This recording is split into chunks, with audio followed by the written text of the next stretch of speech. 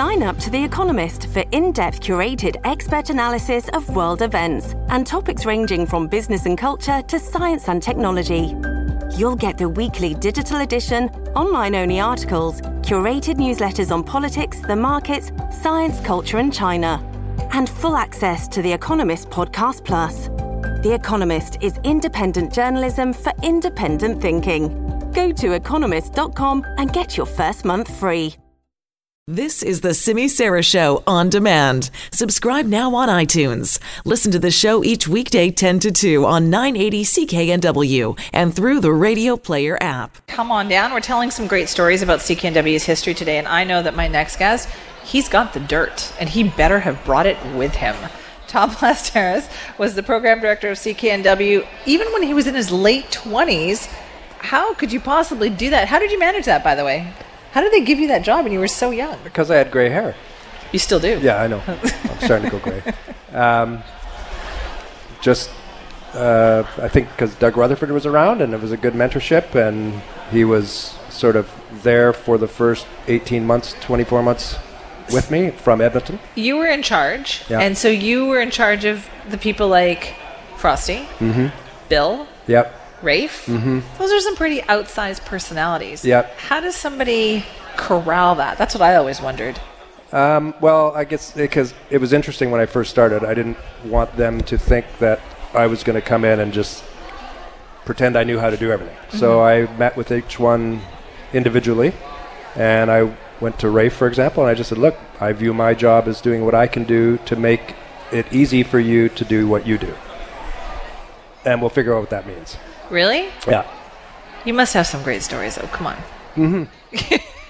Time for a break? Not time for a break. You just started because we want to hear some of these stories.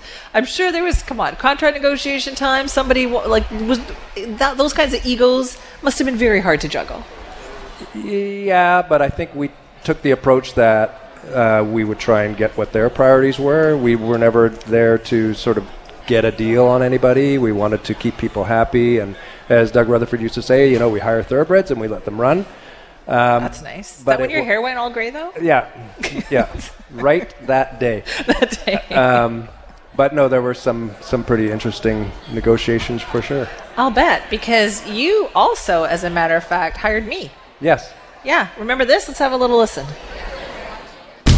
People stop me on the street, they hear every word that you say, and they hear every issue that you talk about, and they want to know more about it. And to me, that is one of the most attractive things about this job, is that you can take something and you can talk about it for 15 minutes or 20 minutes and really give people an idea of what it's about, and then they can have their say, and they want to talk about it. They want to engage, and this is really one of the very few places that they can do that. The Simi Sara Show premieres Monday, August 22nd on CKNW News Talk 980.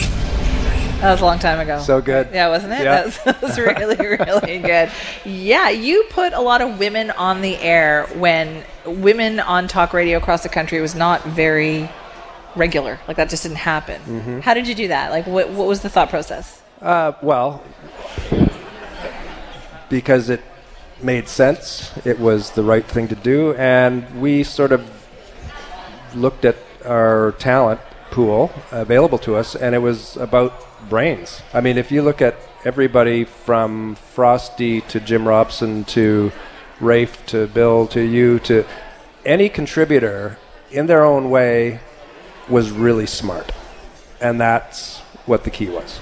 Even you put Kim Campbell. Kim Campbell tried out being a talk show host, didn't you? The former prime minister. What was that like? It was great. And in fact, we were working on a deal to have a full-time situation that would go across the country, but for some corporate reasons it didn't come about. But yeah, she was very good, although it was at a time, I think, in her career where she may not have known what was coming next. So she wasn't as outspoken on the radio at that time as she is now on Twitter. You follow her. Yeah. I know what you're talking about. That's true. Kim Campbell's very outspoken. Yeah. And as well, like, there was sometimes it didn't work out when you would get pushback from the audience, right? Oh, yeah. And I remember a great story that you told me once, that at the time when Glenn Clark was just had to resign as being premier, you thought maybe he might make a good talk show host. Yeah. How did that work out? Not so well. I mean, it was an interesting time because we were debating whether or not we were supposed to put on a certain ideology, Right. or if we were supposed to put somebody on the radio that would get an audience. And we had a lot of debates about that, and Glenn's a wonderful man, and we had some great conversations about that, but it leaked out that we were talking, and it just was so controversial. And I remember going on with Philip and John at the time, and I said, I think we need to go on the air today and basically say this is not going to proceed. And they at the time had this idea, well, what about Macomb doing evenings? And I'm like, well, what do you want to do that? Because you're such a partnership.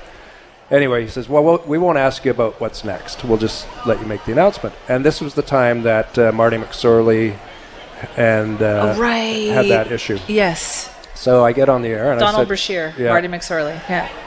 And Philip does exactly. He goes, well, if not Mr. Clock, then whom? I love your Philip Till impersonation. And I'm looking at him dumbfounded. And first thing I thought of was, we're looking at Marty McSorley. And luckily it just sort of went off track from there. But so sometimes it's too early for politicians, right? Like it's great to think that some of them might do this, but at some point the public isn't always ready to have that. It's just too early. It is too early. Like later on today, I believe Linda Steele's going to have Christy Clark on. Oh, great. And that worked out for many years. And then what was it like when she decided to run for the Liberal leadership? Because that puts NW in a bit of a tough position. Yeah, again, a very smart, charismatic person who was getting a lot of pressure behind the scenes to run. I think she loved her job as a talk show host. So it was sort of something she had to weigh. And then at the time when she came to see myself and I think Gary McKenzie at the time to say this is, then we were, you have to support that. So we just said, okay, well, take a leave. This episode is brought to you by Shopify. Whether you're selling a little or a lot, Shopify helps you do your thing, however you cha-ching. From the launch your online shop stage, all the way to the we just hit 1 million orders stage. No matter what stage you're in, Shopify's there to help you grow. Sign up for a $1 per month trial period at shopify.com/special offer, all lowercase. That's shopify.com/special offer. Doesn't work out. See you the next day. If it does, congratulations. We all know how it worked out, and I'm happy for her because I got that job. That's right. There's only one radio station worth talking about. It's provocative, interesting, and challenging. Very strange, sort of a liberal. He apparently... There's only one radio station where you can talk to Rafe Mayer. This premier got where he is by playing to the media and being skilled at manipulating There's only one radio station where you can talk to Bill Good. There's one radio station worth talking about. BC's most listened to radio station. I can't tell you how much I love that ad. Oh, how great Does that bring back memories for you? Oh, yeah. Former CKNW program director Tom Plasteris is with us. That would have been your era, right? Well, because the announcer, One Lung Al, was like he'd come in and in between, so we'd have to edit all that. But his voice was just magic. It was. And by the way, coming up at 1:30 this afternoon, Bill Good's going to be in. Oh, great. Bill's going to come in, of course, longtime host here on CKNW, and the phones would always light up when, and back then it was different, right? Because there was no social media. Mm-hmm. So NW was the place. What was it like for you running this station that was like, it seemed like all news got made on CKNW? Yeah, and it was, somebody knew it would take them a while sometimes to realize how significant what they said was in the media. What do you mean? In that you can't just get away with a quick little, perhaps, quip that may be legally problematic. People heard everything and acted upon everything. The government was listening to we knew that. So it was really an interesting time in that the concentration of attention on one outlet. Right, because Prime Minister stopped by. Everybody always stopped by. Yeah, it was great because when Jean Chrétien was the Prime Minister and Rafe would want him to come on, but Rafe was away. So there was a little battle there, and Jean came in, and it was Jean. Prime Minister Chrétien came in. Look at you. And, Jean dropped by. And he left a note on Rafe's desk. He said, Rafe, every time I'm in town, you go. How come? Did he really? Yeah. So it was It was great. That must have been very heady, too, when you think about it, is that there's a different era, right? But that kind of thing doesn't happen anymore. But the fact that today you can't just expect people are going to show up on your show because they don't need to. Yeah. No, I mean, they needed to then. Rafe, for example, was so powerful because there was no social media. There wasn't all these other outlets. So he had a big sway. So they needed to come and have those very fiery debates. And even be beat up by him. Even if it meant coming on being beat up by him, they had to do that. There was no choice. Absolutely. And when he had a bone and wouldn't let go of it, whether it was the Camano, completion project, exactly, all of that kind of stuff. What was that like for you? Like, did you just let him run with that and say, go? Oh, yeah. Well, his daily editorial, for example, I didn't see that before it went out. Freedom of speech, and that's, but he could, as Rutherford used to say, skate close to the board. So we would say, look, you're a trained lawyer, so if you think it's problematic and you don't want to show us, you must lawyer it first. And so we had somebody on standby that would take these editorials, go through them, and then we'd hear them. Do you have a favorite memory? One that is G-rated that you can share with us? Of everything? Of your time there, yeah. What do you remember most about? Well, the people, obviously. So not necessarily maybe a favorite, because there were so many varied ones. I was just talking to Gord Mack about election coverage back in the day. Yeah. How great that was. What a team effort that was. How much fun it was. Lots of really funny stories that obviously I can't really probably share, but it was the family of people was so exceptional and dysfunctional. That's true, but isn't that every family? Yeah. Every family is like that. And so back in the day, if you had a slot open up at CKNW, how hard was that? Like, to fill, you must have had just the phone ringing off the hook. Well, better that, or anyone would take your call if you wanted to talk to them about an opportunity. It was not hard to reach somebody. Does that not happen to you anymore? No one has answered the phone. But you could get some of the best journalists in the country to easily have a conversation with you about an opportunity. I know, it's such a great time.